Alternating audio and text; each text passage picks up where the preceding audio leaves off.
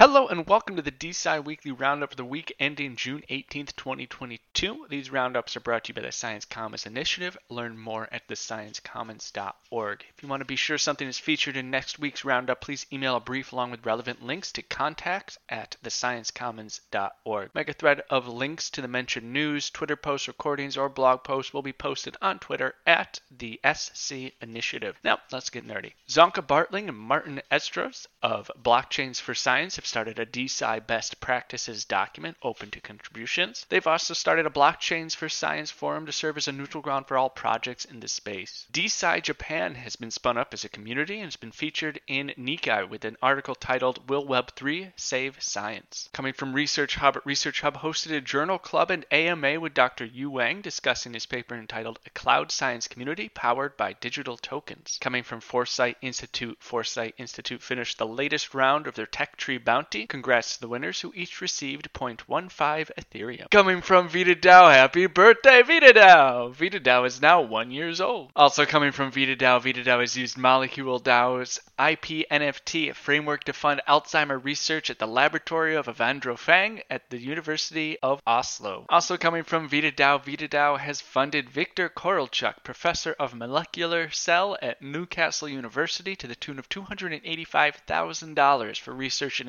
autophagy, activators, and ways in which they can help prevent age-related diseases. Coming from Molecule DAO, Molecule has raised $13 million in seed funding. Congrats to Molecule. Coming from Protocol Labs hosted a Twitter Spaces titled Funding the Commons AMA featuring Gitcoin, Shelling Point, 50 Years, FFD Web, and Tefra Labs. Coming from DSci Labs has started a hackathon on the General Index. Join their Discord for more information or to get involved. Coming from SciNet has been accepted into New Chipco's May 2022 cohort. And that's all the news for this week. If you want to be sure that your news is featured in these roundups, please email contact@thesciencecommons.org. Otherwise, I will find everything I can find for next week, and I'll see you then. And as always, apologies to any names I definitely butchered.